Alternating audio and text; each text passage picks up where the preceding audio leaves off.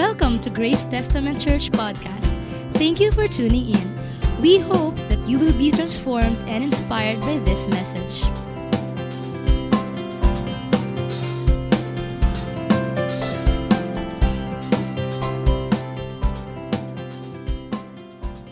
Panginoon, salamat po sa hapong ito at inihingi po namin ang inyong pagbubuhos, ang pagpapala ng inyong salita.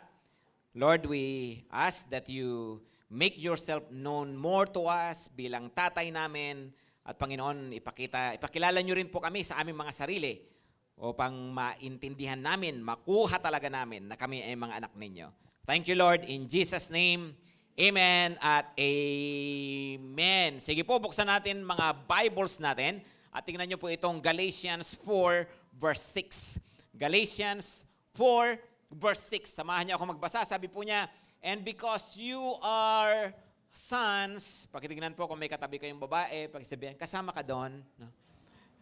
Noon pong unang panahon, alam nyo naman, yung mga author, nung unang panahon pa, hanggang nitong recent lang, ay gender inclusive na po pag sinabi nyong he, o kaya ganyan, pag masculine, pero ngayon kinakailangan mo talagang he or she, o kaya, so para magkasama lahat. Okay, pero pag sinabi, because you are sons, kasama ho tayo lahat. Ibig sabihin, we are children of God.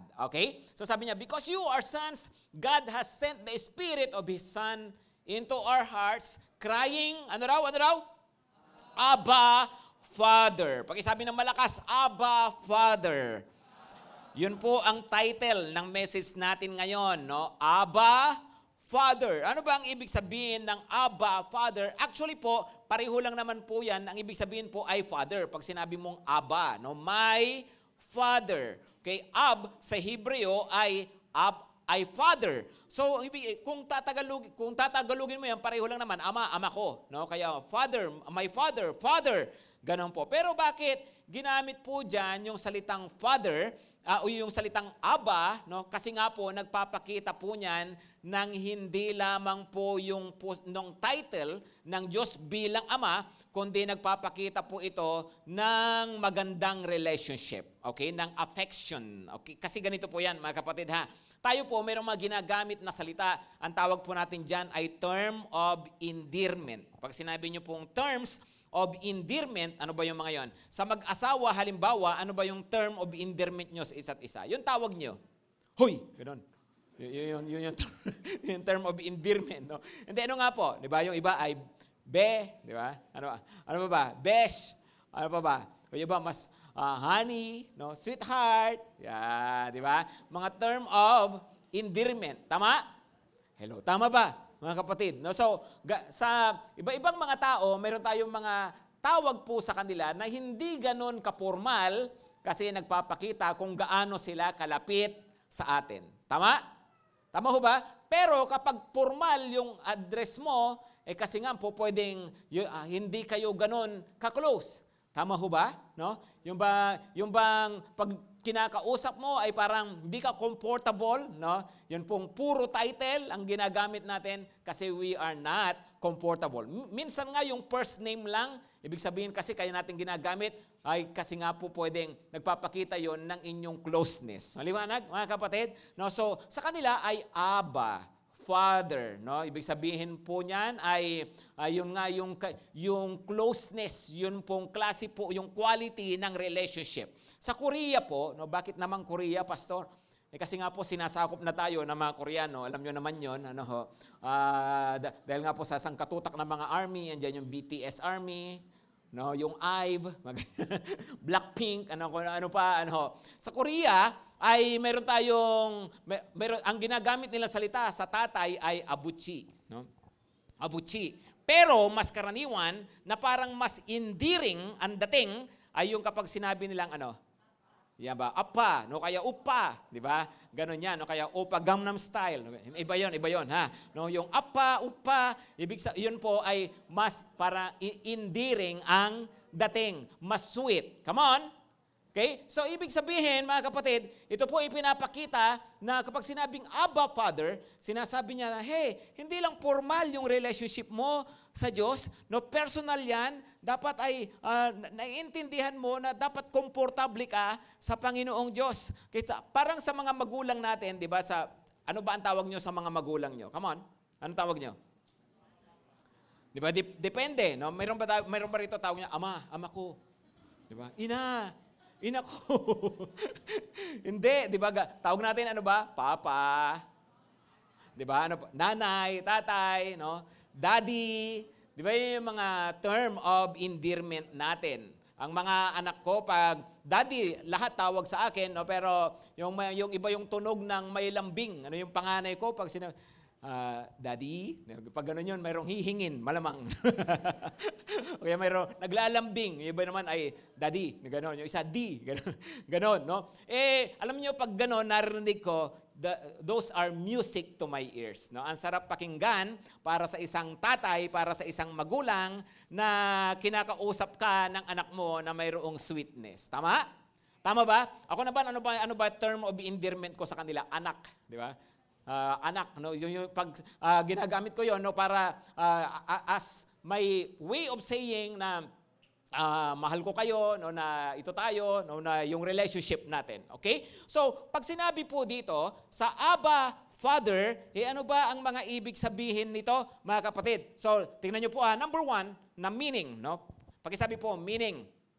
Pag sinabi pong Abba Father, number 1, it means I know my Jesus. Unang-unang ibig sabihin niyan, pag sinabi mo yung Abba Father, nang naiintindihan mo, nang galing sa puso mo, ibig sabihin, kilala mo ang Panginoong Hesukristo. Okay? Ano ulit ibig sabihin? Kilala ko si Jesus. Kilala ko ang Panginoong Jesus. Tingnan nyo itong verse na to. John 14, verse 6 to 8. Sabi po ng Panginoong Jesus, sumagot si Jesus, ako ang daan, ang katotohanan at ang buhay. Walang makapupunta sa Ama kundi sa pamamagitan ko. Napakahalaga yung verse na yan. Tandaan nyo po yan. Verse 7, kung ako'y kilala ninyo, kilala na rin ninyo ang aking Ama. Mula ngayon ay kilala na ninyo siya at inyo nang nakita. So sabi nga ng Panginoong Jesus, ito nga ako, nagkatawang tao, nire-represent ko nga yung aking Ama. Tapos verse 8, itong si Felipe, no, medyo hindi pa niya na-gets agad. So sabi niya, sinabi sa kanya ni Felipe, Panginoon, ipakita po ninyo sa amin ang Ama at masisiyahan na kami. No, anong sagot tuloy ng Panginoong Jesus sa kanya? Verse 9, pakibasa ng malakas, sumagot si Jesus, kahit tagal na niyo akong kasama, hanggang ngayon hindi mo pa ba ako kilala? Felipe, no? Ang nakakita sa akin ay nakakita na sa Ama. Bakit mo sinasabing, ipakita mo sa amin ang Ama? So ano ang sabi ng Panginoong Jesus? Sabi ni Philip, no, Lord, masisiyahan na kami, makukontento na kami pag pinakita mo sa amin ang Ama. Sagot tuloy ng Panginoong Jesus, di ba? Tagal mo na akong kilala, no? Actually, kung gusto mong makilala ang Ama, kilalanin mo ako. Di ba? Pag nakilala mo ako, makikilala mo na rin ang Ama. Pag nakita mo ako, nakita mo na rin ang Ama. Ganon yon, di ba? So, bilang anak, no, nire-represent ko ang aking Ama. So, tapos ituloy natin, mayroon bang verse 10? No? Sabi niya sa sumunod, no, hindi ka ba naniniwala ako'y nasa Ama at ang Ama ay nasa akin? Hindi sa akin galing ang sinasabi ko sa inyo, ngunit ang Ama na nananatili sa akin ang siyang gumaganap ng kanyang gawain. Yung lahat ng narinig nyo sa akin, yung lahat ng mga nakikita nyo na ginagawa ko, lahat ng yan ay galing sa Ama. Kaya nga po ang Panginoong Jesus mismo, nung siya po Diyos na nagkatawang tao, ay nire-represent nga po niya ang kanyang Ama. Kaya nga po kung gusto kong makilala ang aking Ama, mahalaga po ang aking pagkilala sa Panginoong Hesukristo. Amen ba? Kaya nga po, di ba, unang-unang pagkakakilala na ibig pong sabihin na tayo po sumasampalataya sa Panginoong Jesus. Kaya nga sabi nga, lagi ko sinasabi po yung verse na yon. John 1 verse 12, lahat ng tumanggap sa Kanya, lahat ng nanalig sa Kanya, binigyan ng karapatang maging anak ng Diyos. Amen?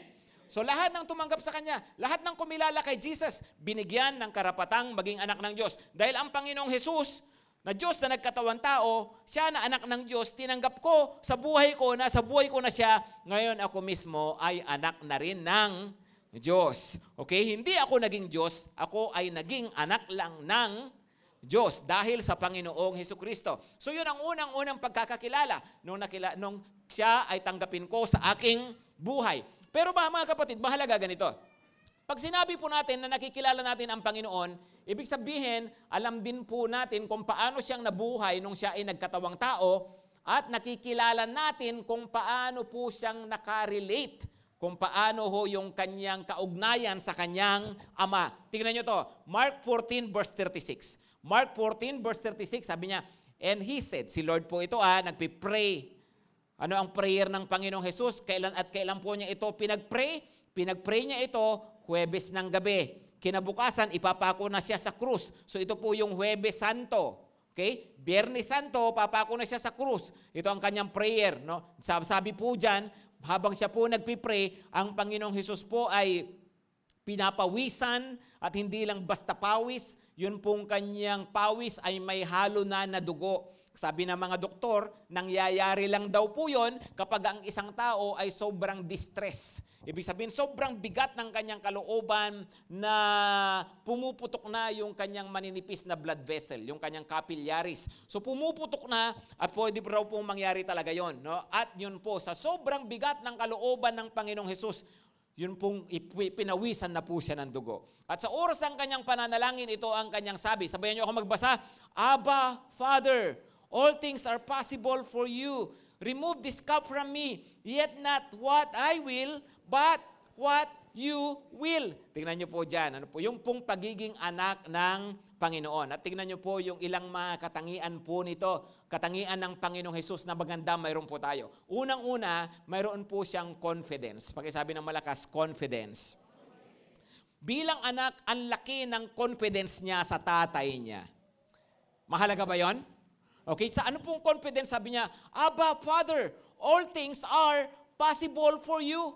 Ama ko, sabi niya, wala. Daddy, sabi niya, Tay, alam ko walang imposible sa inyo. Lahat kayang-kaya ninyo. No, nagpapakita ng kanyang kumpiyansa sa tatay niya, sa kakayahan ng tatay niya, sa lahat na ang tatay niya walang anumang mahirap para sa kanya, nagpapakita po yun ng confidence. Alam niyo, bilang mga anak ng Diyos, isa yan sa dapat ma-develop po sa atin, yung pong confidence sa tatay natin. Confidence sa kakayahan niya, confidence sa karunungan niya, confidence sa kabutihan niya. Kasi pag lumalapit ka ng walang confidence, mahirap. Tama? Hello, tama? So, importante yung confidence. Pangalawa, sabi niya, remove this cup from me. No? Ano prayer ni Lord? Remove this cup. Anong ibig sabihin ng cup? Ang tinutukoy niya dyan, cup of suffering. Ang in other words, ang pinapanalangin ng Panginoong Hesus, Ama, kung po pwede lang na hindi na ako mamatay sa krus, kung po pwede lang na hindi ko na pagdaanan itong pagdurusang ito, kung mayroon lang ibang paraan para maligtas ang tao nang hindi ako mamamatay. No, yan ang prayer niya. Pwede mong isipin na, teka muna, ba't pinapanalangin pa yun ni Jesus? Ang tagal na ng usapan na yan. Di ba? At mula nung ipanganak siya sa mundo, alam na niyang yun ang misyon niya. Kaya siya nabubuhay sa mundo at ito nga yung pinakadulo, yung mamatay siya para sa kaligtasan ng lahat. No? Pero ganun pa man, bagamat alam yun ng Panginoon, ay naging open pa rin siya sa damdamin niya sa tatay niya. No? Alam niyo, mga kapatid, pangalawa, na tayo dapat mayroon bilang mga anak ng Diyos, hindi lang may confidence tayo sa tatay natin, mayroon tayong closeness sa Kanya. Pakisabi ng malakas, closeness. When you are close with God, no, kaya mong ilabas yung nasa sa loob mo. Amen? Pag close kayo, open ka. Tama? Tama? Pag mayroong openness, nagpapakita kasi ng closeness. Pag comfortable ka sa isang tao, pag close ka sa isang tao, madali kang mag-open sa kanya. Sa asawa o sino man, sa kaibigan, madaling maging open. Tama? So nasabi ng Panginoong Hesus, hindi niya inisip na, teka, nakakahiya namang sabihin ko pa to, tagal ng plano nito eh. Hindi niya naisip yun. Sinabi pa rin niya kung ano ang kanyang nararamdaman. Why? Because he is so comfortable with his father. No, close na close sila ng kanyang tatay. Alam niyo, bilang mga anak ng Diyos, isa yan dapat din. Hindi lang tayo confident sa tatay natin na develop yung closeness natin. Yung bang kaya mong magsumbong, no? Lord, tong katabi ko, no? Diba? Lord, ganito yung mga nangyari. Diba? Yung kaya mong sabihin yung nararamdaman mo. Hello? Yung kaya mong maglambing Di ba? Na parang imposible, pero kaya mong sabihin. No? Parang kaya mong hingin. Bakit? Kasi nga marunong kang maglambing. Kasi nga close. Tama? Hindi ka pwedeng basta magsalita ng isang bagay na nasa sa loob mo kung tingin mo malayo kayo sa isa't isa. Ganun lang naman yun eh. Pero yun yung gusto ng Panginoon na relationship natin sa Kanya. Yung bang tayo close, tayo madaling mag-open sa Kanya, madali nating sabihin yung mga nararamdaman natin, no, yung mga hinihingi natin, yung mga gusto natin, kayang-kaya nating maglambing kay Lord. Amen? Masabi mo, Lord, 50 years old na ako, bigyan mo naman ako ng jowa. No? Pwede pa rin naman yun, di ba? Yung Lord, yung business ko, bless mo po. Lord, may sakit ako, may sakit yung kapamilya ko, ay pagalingin mo. O kaya, Lord, galit ako ngayon, Lord, masama yung loob ko. Kaya mong sabihin, kasi nga, mayroon kayong closeness. Amen? Importante ho yan. No? Tapos sabi niya, yet not what I will, but what you will, no? Pangatlo, compliance, no? Tatlong mahalagang mayroon ng isang anak sa kanyang tatay. Ano 'yon? Confidence, closeness, tapos compliance. Anong ibig sabihin ng compliance? Yung ba yung rep pastor sa TV, maganon, no? Hindi, appliance po 'yon, no? Pag sinabi pong comply, ibig sabihin ay obedience, di ba? Na sabi niya, pero hindi kalooban ko, kundi kalooban mo ang masunod. Diba? Yung bang, hindi ko, Lord, ito open po ako, pero ito, kung ano yung gusto nyo, yun po ang masunod. Yun po ang mangyari. No? Alam nyo, bilang isang anak, yun po yung gustong-gusto rin ng Panginoon na makita sa atin, yun pong ating obedience po sa Kanya. Yun pong pagsunod po natin sa Kanya. Yung bang, kahit na, minsan tingin natin parang mabigat para sa atin, pero sumusunod pa rin tayo sa Kanya. Amen? Naniniwala ba kayo alam ni Lord yung best para sa atin? Minsan kasi gusto natin ipilit yung gusto natin. Tama? Tama? Lord, ito talaga, gusto ko talagang pumunta doon eh. No? Pero, magtiwala tayo, alam ni Lord kung ano ang best sa atin. Diba? Lord, siya na talaga, ikamamatay ko pag hindi kami nagkatuluyan. O di, condolence na lang. Diba? Kasi minsan, diba, akala natin ay lahat ng, hindi porke malakas ka sa Diyos, hindi porke mahal ka niya, ay ibig sabihin lahat ng gusto natin, pagbibigyan niya. Tama? Kung ano ang tawag doon? Di spoiled. Right? Hindi naman tayo tinawag ng Panginoon para maging mga brat, mga spoiled brats. Hindi. Tinawag ko tayo ng Panginoon para po sa kung ano yung best para sa atin. Amen?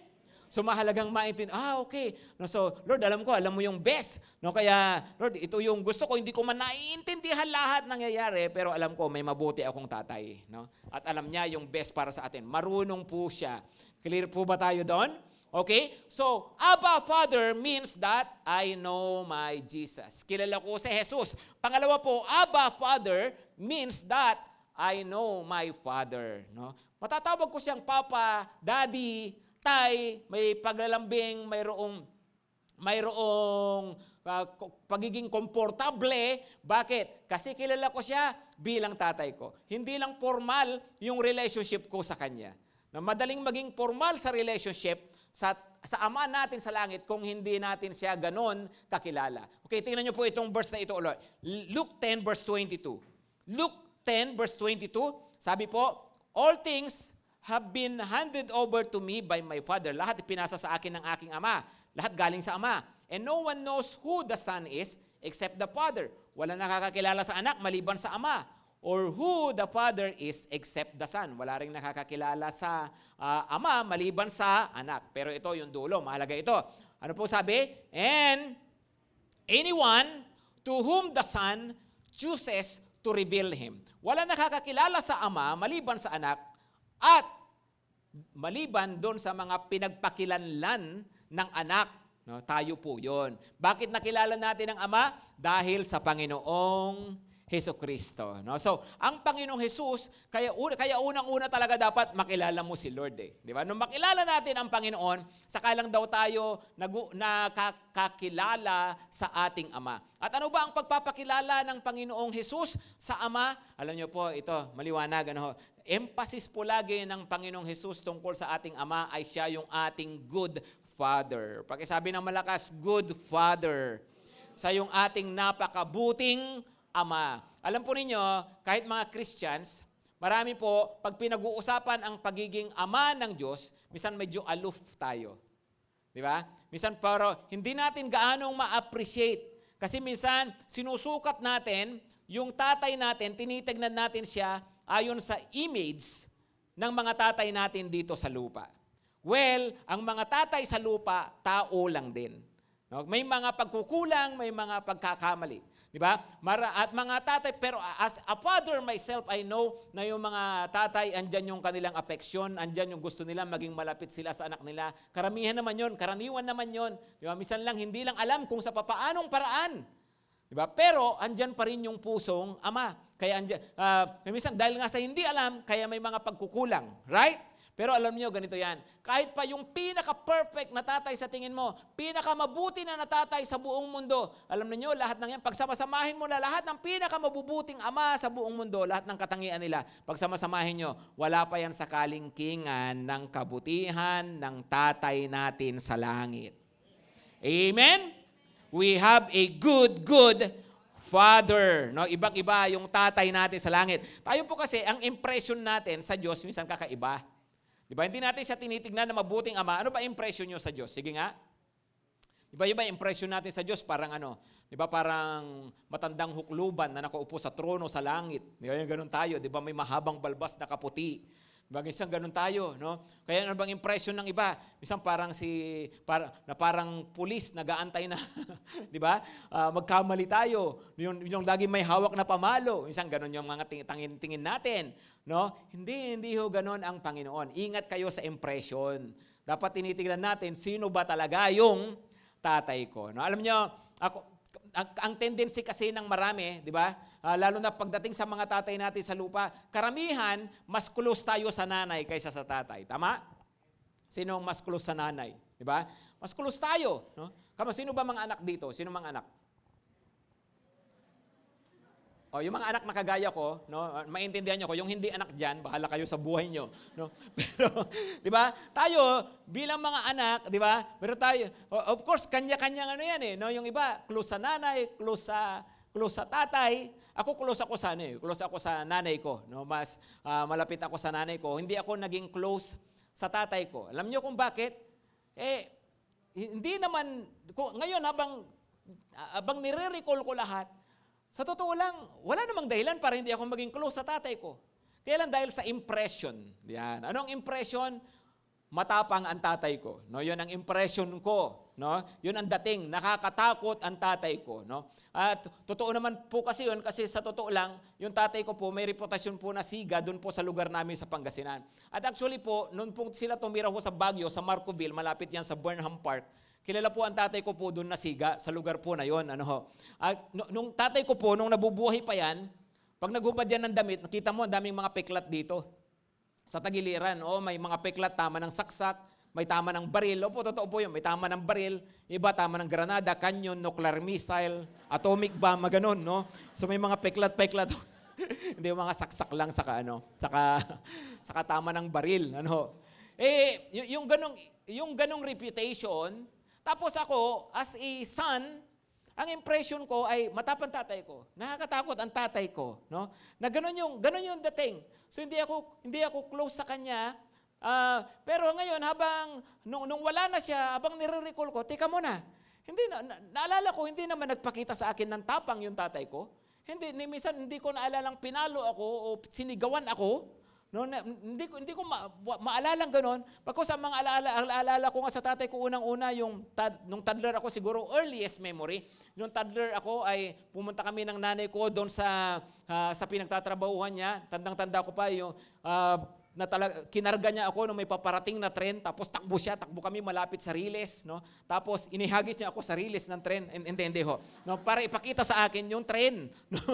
So yung gusto niya matuwa ako, no? Yung mga memories ko. Tapos nung bata pa kami, nung dalawa kaming lalaki na mas magkasunod yung edad po namin, lagi niya kaming, pag umuwi siya galing sa trabaho, weekend lang siya umuwi, kinukwentuhan niya kami ng kung ano-ano mga kwentong maligno, mga ganyang kwentong. Tapos, yung mga kung ano mga kwento, no? Yun ang kung tutusin, yun yung mga totoong mga ginawa niya, pero ang impression ko, matapang. Ang impression ko, Nakakatakot. No? Ang memory ko, yung negative. Ang natatandaan ko lang, kapag natutulog siya, gusto niya, pinapatulog siya. Ang gustong-gusto niya yung balahibo ng manok. Yung pakpak ng manok. No? Alam niyo ba, sino hindi nakakalam dito, pinakamasarap na bahagi ng manok, pakpak. Yung buhok. Kasi pinangkikiliti ng tenga, no? I-trip 'yun ng tatay ko, no? Pag natutulog, gusto niya kinikiliti yung tenga niya. So naman palitan kami magkapatid, minsan sabay pa yata kami kabilang tenga, no? So ganoon. Tapos natutulog na siya. Tapos pag tingin namin natutulog na, kami inip na inip. Tapos pag natutulog na unti-unti, tapos dahan-dahan kang aalis. Tapos balik ka na naman, sundot mo naman, no? Ganoon.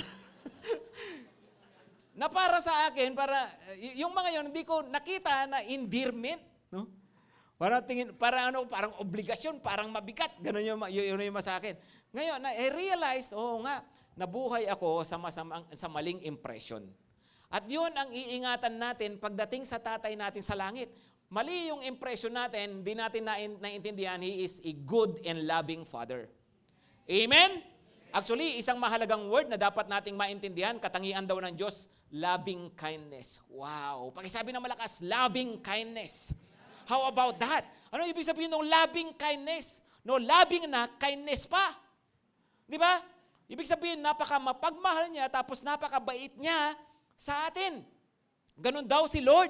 Ibig sabihin, si Lord po, tender. Malambot yung kanyang puso para sa kanyang mga anak. And yet, ang iniisip natin, puro toughness.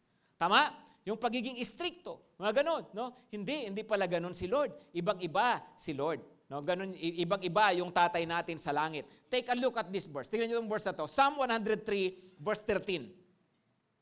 Psalm 103, verse 13, sabi niya, as a father shows compassion to his children, so the Lord shows compassion to those who fear Him.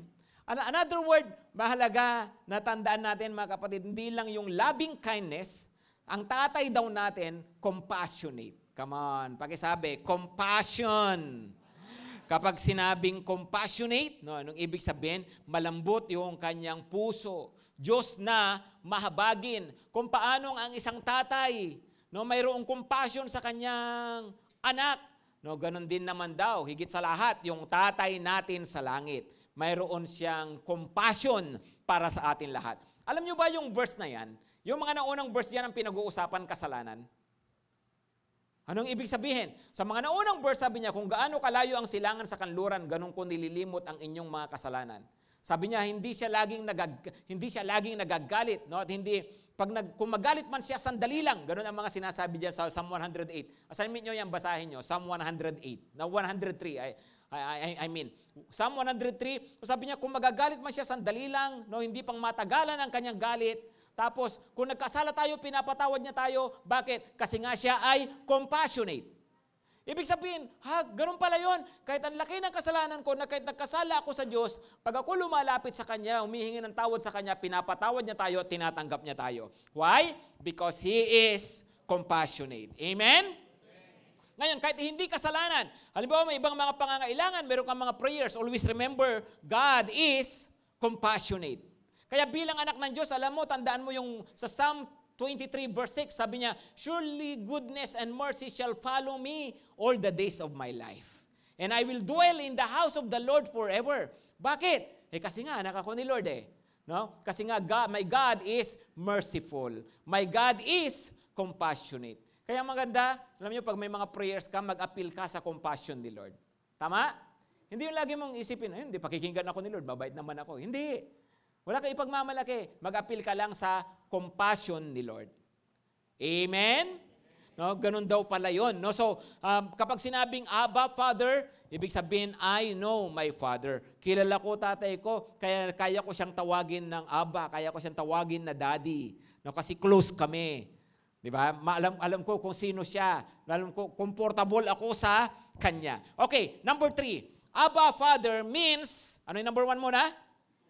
I know my Jesus. Number 2, I know my Father. And number 3, I know myself. No? Kilala ko ang sarili ko. Okay? Para ka maging komportable sa kasanya, para mo siya matawag na daddy, kasi kilala mo ang sarili mo. Anong ibig sabihin na kilala mo ang sarili mo? Na alam mo, ikaw anak ka talaga ng Diyos. Alam nyo yung binasa nating verse kanina, sabi niya yung sa Galatians 4 verse 6, God has sent the Spirit of His Son in our hearts. Ibinigay niya sa atin ang Spirit of His Son in our hearts. Yung Espiritu ng Kanyang anak sa ating mga puso para makatawag tayo sa Kanya ng Abba Father. Tingnan nyo yung Romans 8 verse 15 to 17. The same po yung sinasabi. Sabihan nyo po ako, for you did not receive the spirit of slavery to fall back into fear, but you have received the spirit of adoption as sons, by whom we cry, Abba, Father.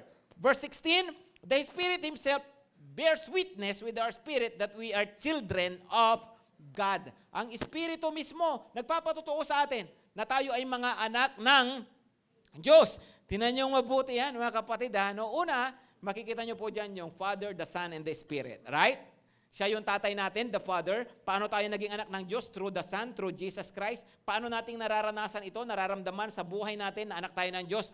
Through the Holy Spirit. No, kaya nga pag sinabing, I know myself as a child of God, ibig sabihin kasi nagkaroon ng revelation sa puso mo, sa isip mo, na ngayon clear na clear sa'yo. Alam na alam mo kung sino ka, na hindi ka basta-basta lang, ikaw ay anak ng Diyos. Kaya nga ang prayer ko para sa ating lahat, Lord, puspusin mo kami ng espiritu ng pagiging anak. Ibig sabihin, lahat ng yan galing sa banal na espiritu. Pero yung purtal lang tayo, Lord, puspusin mo ako ng espiritu ng kapangyarihan. That's good. Puspusin mo ako ng espiritu ng karunungan, espiritu ng kagalakan, espiritu ng kapayapaan. That's good. Kailangan natin lahat yan. Pero importante po na yun pong naranasan natin, espiritu ng pagiging anak ng Diyos. Kasi minsan, bagamat dami nating nararanasan sa Lord, we have His peace, we have His power, we have His wisdom. Hindi natin nararanasan kung sino tayo. Hindi clear sa atin kung sino tayo, na ikaw pala ay anak ng Diyos. Amen? Kung anak ka ng Diyos, hindi ka alila. Pakisabi, hindi ako alila. Come on, hindi ako alila. No? Sabi niya dyan, no? Hindi natin tinanggap yung espiritu ng pagiging slave. Slave ng kasalanan. No? Pero alam niyo, isa pang pagiging, yung espiritu ng alila, yung bang ginagawa mo yung isang bagay kasi napag-utusan ka lang, ganun lang. Bakit ka nag-church? Kailangan kasi Christian ako No? Linggo baka mamaya hindi i-bless yung Lunes hanggang Sabado ko. No? Baka tamaan ako ng kidlat. Yeah. So minsan mga ganun tayo, di ba? So ginagawa natin kasi kailangan lang. Tama? Kasi alila, napag-uto. Bakit ka nagsi-cell group? Kailangan No? Bakit ka nagpipray? Dapat mag-pray Di ba? I should, puro ka I should. Di ba? I must. Puro parang para sa'yo, parang puro required. No? Pero alam mo, yung may pusong anak, voluntaryo niyang ginagawa ng masaya siya galing sa puso. Kaya minsan hindi ka maintindihan, yung may pusong anak, hindi maintindihan ng mga pusong alila. Ba't ka church ng church? Baka ka lumagpas sa langit. No? Alam mo yung sagot dyan, huwag kang mag-alala, hindi ako lalagpas sa langit. Baka ikaw lumagpas. No? Kasi pag lumagpas ka, impyerno. Di ba? Di ba? Pero, di ba, minsan gano'n ang mga tao, kasi nga hindi naiintindihan, na kapag ikaw natutunan mo talagang makilala ang Diyos, at mahalin ang Diyos, yung galing sa puso, yung mga ginagawa mo. Tama? Hindi ka nare-require. Bakit may cell group pa? Bakit kailangan mo mag-pray, kailangan mo magbasa ng Bible? Itatay mo yan natural kakausapin mo. Di ba? Kaya nga po naging galing na sa puso, galing na sa kalooban, hindi ka na pusong alila na parang kinakailangan lang gawin. Amen? So bakit natin ginagawa ito? Kasi anak tayo ni Lord. No? Dapat clear po yan sa atin. Number 2 po, hindi ka lang alila, hindi ako alila. No? Sabihin mo rin, hindi ako ulila. Kapag sabihin mo, hindi ako ulila. Hindi ako nag-iisa, hindi ako orphan, hindi ako homeless. Tayo po ay kabilang sa pamilya ng Diyos. Amen? Hindi ka nag-iisa sa buhay. Hindi ka pinapabayaan ng Diyos. No? Hindi. Ikaw ay anak ng Diyos. Dapat kilala natin ang ating mga sarili na mayroon akong tatay na nagmamasid sa akin, mayroon akong tatay na nangangalaga sa akin, mayroon akong tatay na tumutulong sa akin, na hindi magpapabaya sa akin. No? Dapat po ganon ang tingin po natin. Kasi anak po tayo ng Panginoong Diyos. Amen? Tayo raw po ay hindi lang basta dito kaya nga sabi po niya, tayo bilang mga anak ng Diyos, tagapagmana ng kaharian ng Diyos. Di ba? So hindi ka lang para ulila, no, na hanggang dito na sa lupa, hindi ka lang blessed dito sa lupa hanggang daw sa susunod. No? Kaya nga sabi ko nga, surely goodness and mercy shall follow me all the days of my life. And I will dwell in the house of the Lord forever. Amen? Psalm 23, verse 6. No? Pakisabi nga po ulit, I am a child of God. No? Anak ako ni Lord. Amen?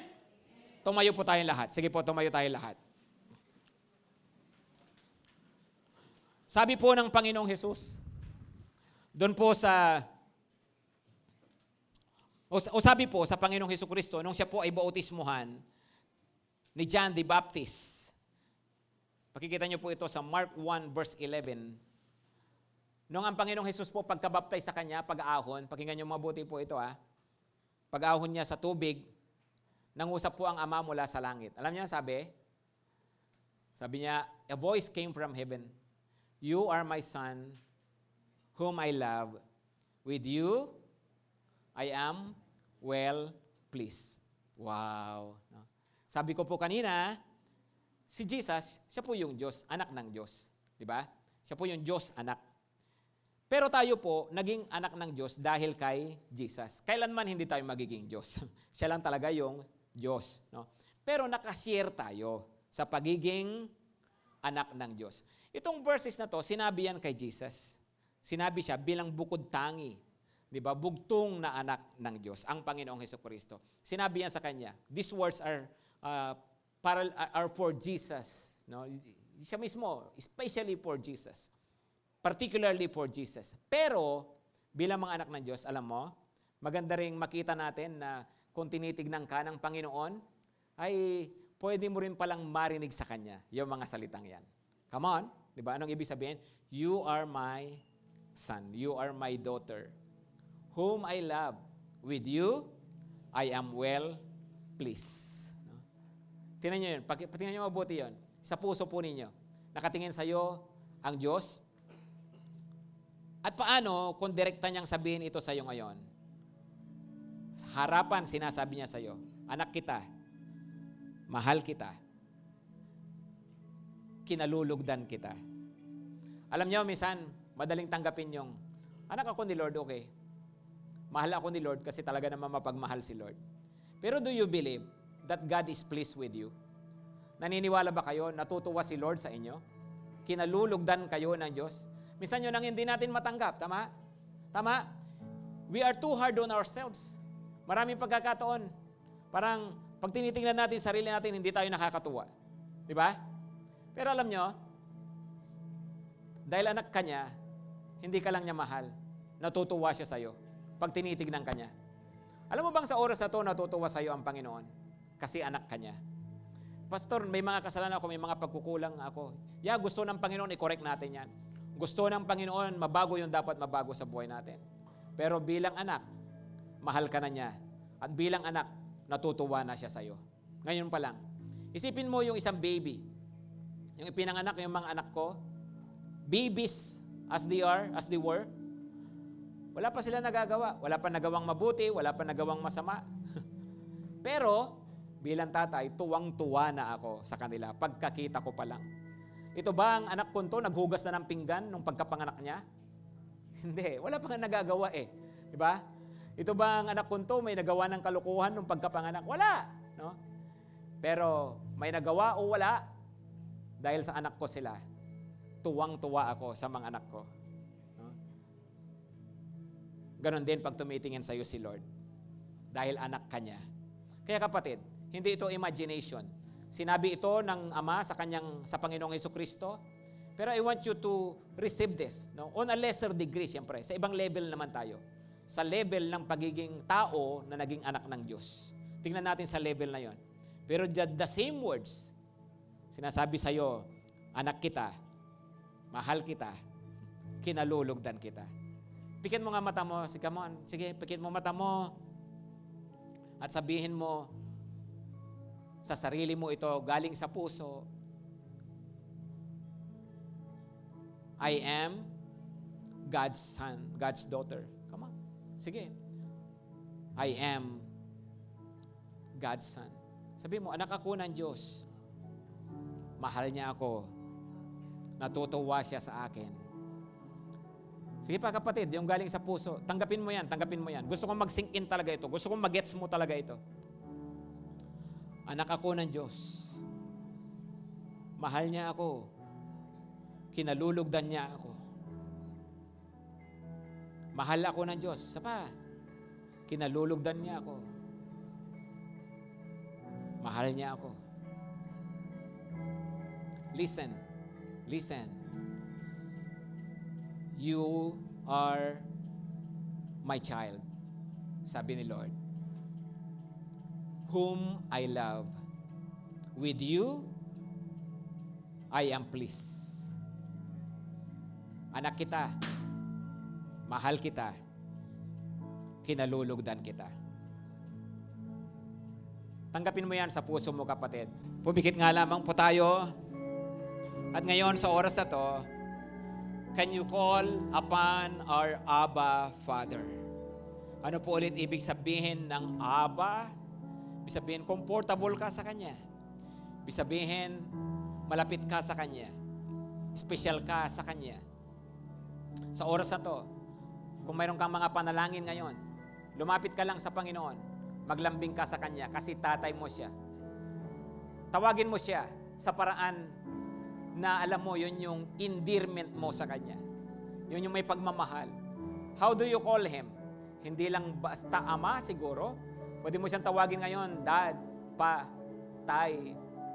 Just call Him kung ano yung malambing sa'yo, ano yung sweet para sa'yo. Because that's who He is to you. Asa yung pagtawag sa Kanya, sabihin mo, Dad, Tay, ito po yung sitwasyon ko. Sige, sabihin mo, may lambing ka ba? May kahilingan ka ba? Sabihin mo ngayon sa Kanya. May bigat ka bang nararamdaman? Mayroon kang mga dinadala sa buhay. Dalhin mo lang sa Kanya. Ilapit mo sa Kanya. May sama ka ba ng loob? May galit ka ba? Nasasaktan ka ba? Nalulungkot ka ba? Just be open. Sabihin mo lang sa Kanya. Nagigilty ka ba ngayon? Feeling mo hindi ka karapat, dapat may kasalanan ka? Kausapin mo lang siya, sabihin mo, Panginoon, patawarin mo ako, tulungan niyo ako na magbago. Sige po, kausapin niyo siya.